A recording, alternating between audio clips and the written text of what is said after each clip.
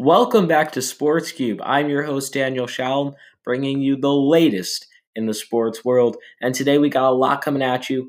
While there might not be a lot happening in the sports world, we do have a coronavirus update from the PGA. Additionally, we bring you your AFC North power rankings, and we grade the teams on their offseason moves. And also, we show you how the 2020 class in the Hall of Fame for the NBA might be the most stacked of all time. All this and much more coming up, so stay with us.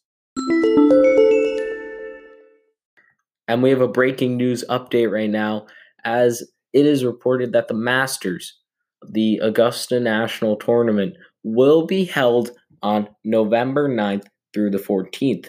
The Masters has never been played in the fall before, and nobody really knows how it's going to affect the players. It was supposed to happen this week in Augusta National, but due to the coronavirus, it had to be canceled. So the players are going to have to adapt because we've never seen this before. It's going to be a real challenge, and it's going to be interesting. But at the same time, it's also showing society that there is a little bit of light at the end of the tunnel. Things are getting rescheduled, and we see that there is a way out of this. This is just going to take time. So yes, the Masters is on, but the Green Jacket Tournament will be played in fall, which means it'll be totally different climate from the hot climate right now in Augusta. And we're just going to have to wait and see who's going to come out as a champion and how this is going to affect all the different players, as it's going to be more like an Open in the UK versus a hot Augusta day in Georgia. So this is going to be a big effect on the sport, but it's glad to see the PGA taking initiative and putting this in place. Coming up, we have your AFC North power rankings, so stay with us. Before this, let me tell you about Anchor. If you haven't heard about Anchor, it's the easiest way to make a podcast. Let me explain. It's free. There are certain tools that allows you to record and edit your podcast right from your computer. Anchor will distribute your podcast for you, so it could be heard on Spotify, Apple Podcasts, and many more. And you can make money from your podcast as well with no minimum listenership. It's everything you need to make a podcast in one place. Download the free Anchor app in the App Store or go to anchor.com to get started. We've arrived at the AFC North, one of the most powerful divisions for just one team last year, and one of the worst for the other. The Bengals were 0-11 in their first 11 games before getting a win against the New York Jets, of course, in Week 12, but also one of the most powerful divisions for the Ravens. The Baltimore Ravens, of course, led by the one and only Lamar Jackson, who their main objective at the beginning of free agency was to make sure one of their top edge rushers would avoid hitting the market. The Ravens were able to do just that, placing the franchise tag on offensive linebacker Matthew Judon, who earned his first Pro Bowl selection after a career-high 9.5 sacks last season. Baltimore was able to significantly improve their defensive line, a position that allowed Derrick Henry to rush for 195 yards and score in Baltimore's first-round playoff loss to the Titans. Remember, the Titans snuck in as the wild card as they beat the Patriots, which was a shock to the entire world. So, yes, the Ravens also signed former Rams defensive linebacker Michael Brockers to a 3-year, $30 million deal and re-signed lineman Jahal Ward and Justin Allen's, along with cornerback Jimmy Smith. So I would give the Ravens a B+. They're trying to make things work with what they have. They're really not trying to improve that much. Just a couple of touch-ups on the lines on both sides of the ball, on the offense and the defense. So Ravens get a B+. And now onto the Browns. Browns didn't wait until the draft to address their offensive line, arguably the team's biggest offseason need. They tackled it head-on. They signed Titans offensive tackle Jack Conklin to a 3-year, $42 million deal. And the Browns also signed a backup in Case Keenum, who was immediately welcomed to Cleveland by quarterback Baker Mayfield, who didn't have the best of seasons last year. And Cleveland wasn't done yet, as they signed the former Falcons tight end Austin Hooper to a 4-year deal that included $23 million guaranteed over the first 2 years. Browns had some weak spots. They still have OBJ as a wide receiver, and Jarvis Landry as their wideout. So we're gonna see what they're gonna have to do. But the Browns get a B minus. They're trying to improve, but I want to see if this team can really turn it around this year. And it doesn't seem like they have the pieces so far. The Bengals, they were not great last year. They were quite awful, if I had to sum them up in one word. Anyways, they're looking to be better in free agency and get their man, especially in the draft, as they're trying to draft the one and only college football winning Joe Burrow, as he will transition from Tiger to Bengal. We'll see if that happens, especially with the coronavirus in the draft. But anyways, Bengals signed Wayne, former teammate in Minnesota, to Trey Waynes, who they also signed as a cornerback, Mackenzie Alexander, cornerback as well. And then that was a more affordable option for them, aside from Darquise Dennard, who signed a 3-year, $13.5 million deal with the Jags. So the defense for the Bengals was their huge problem. The offense was all right, although Andy Green is getting too old for them, and that's why they're going to try and draft Joe Burrow, which is why they need to improve their defense when they're going to have a young gun like Burrow in the pocket. So I'd give the Bengals a C+.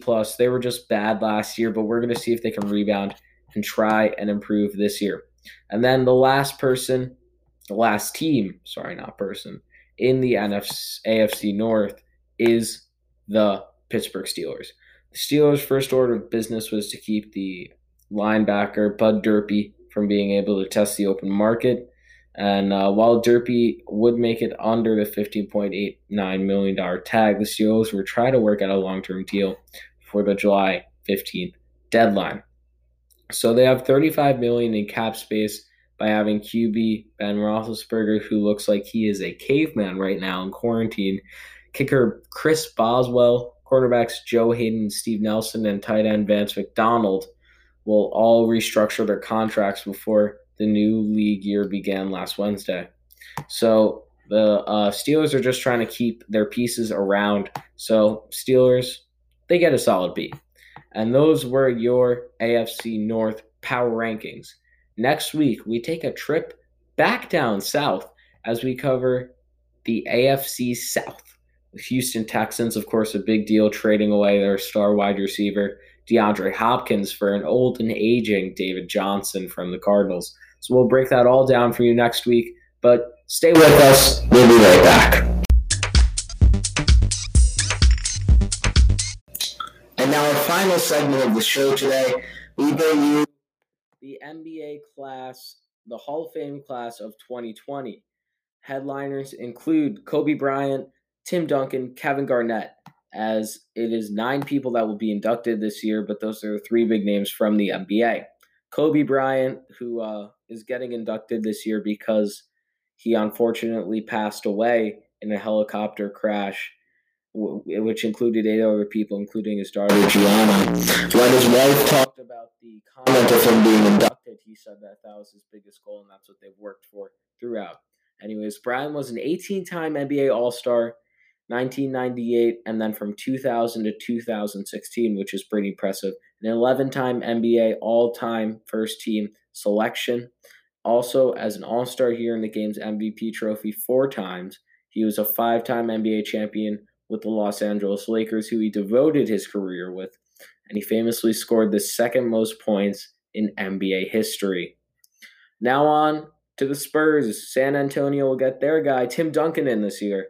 Duncan is a 15-time NBA All-Star and revitalized the team as he won Finals MVP 3 times in 1999, 2003, and 2005 when San Antonio would win the chip. And he also brought the championship to San Antonio in 1999, 2003, 2005, 2007, and late in his career in 2014.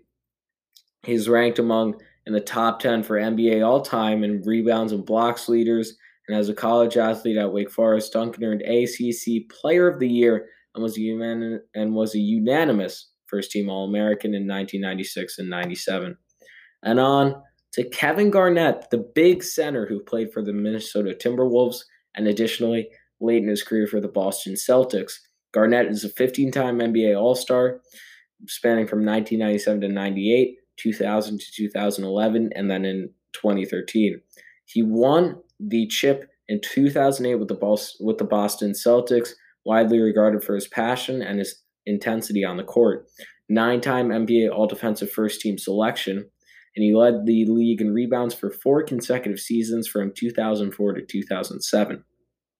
While playing for the Timberwolves in 2004, Garnett led the league in total points, field goals made, and total rebounds while earning NBA MVP in that year of 2004.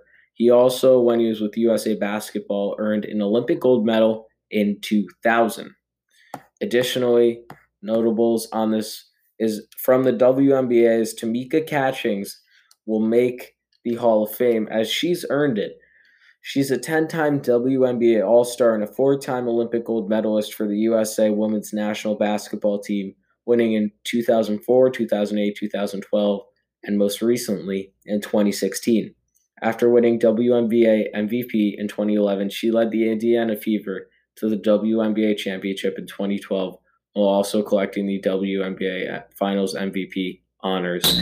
She played her entire 14-year WNBA career with the Fever and was a great addition to the sport of women's basketball and really inspired others to be like her one day.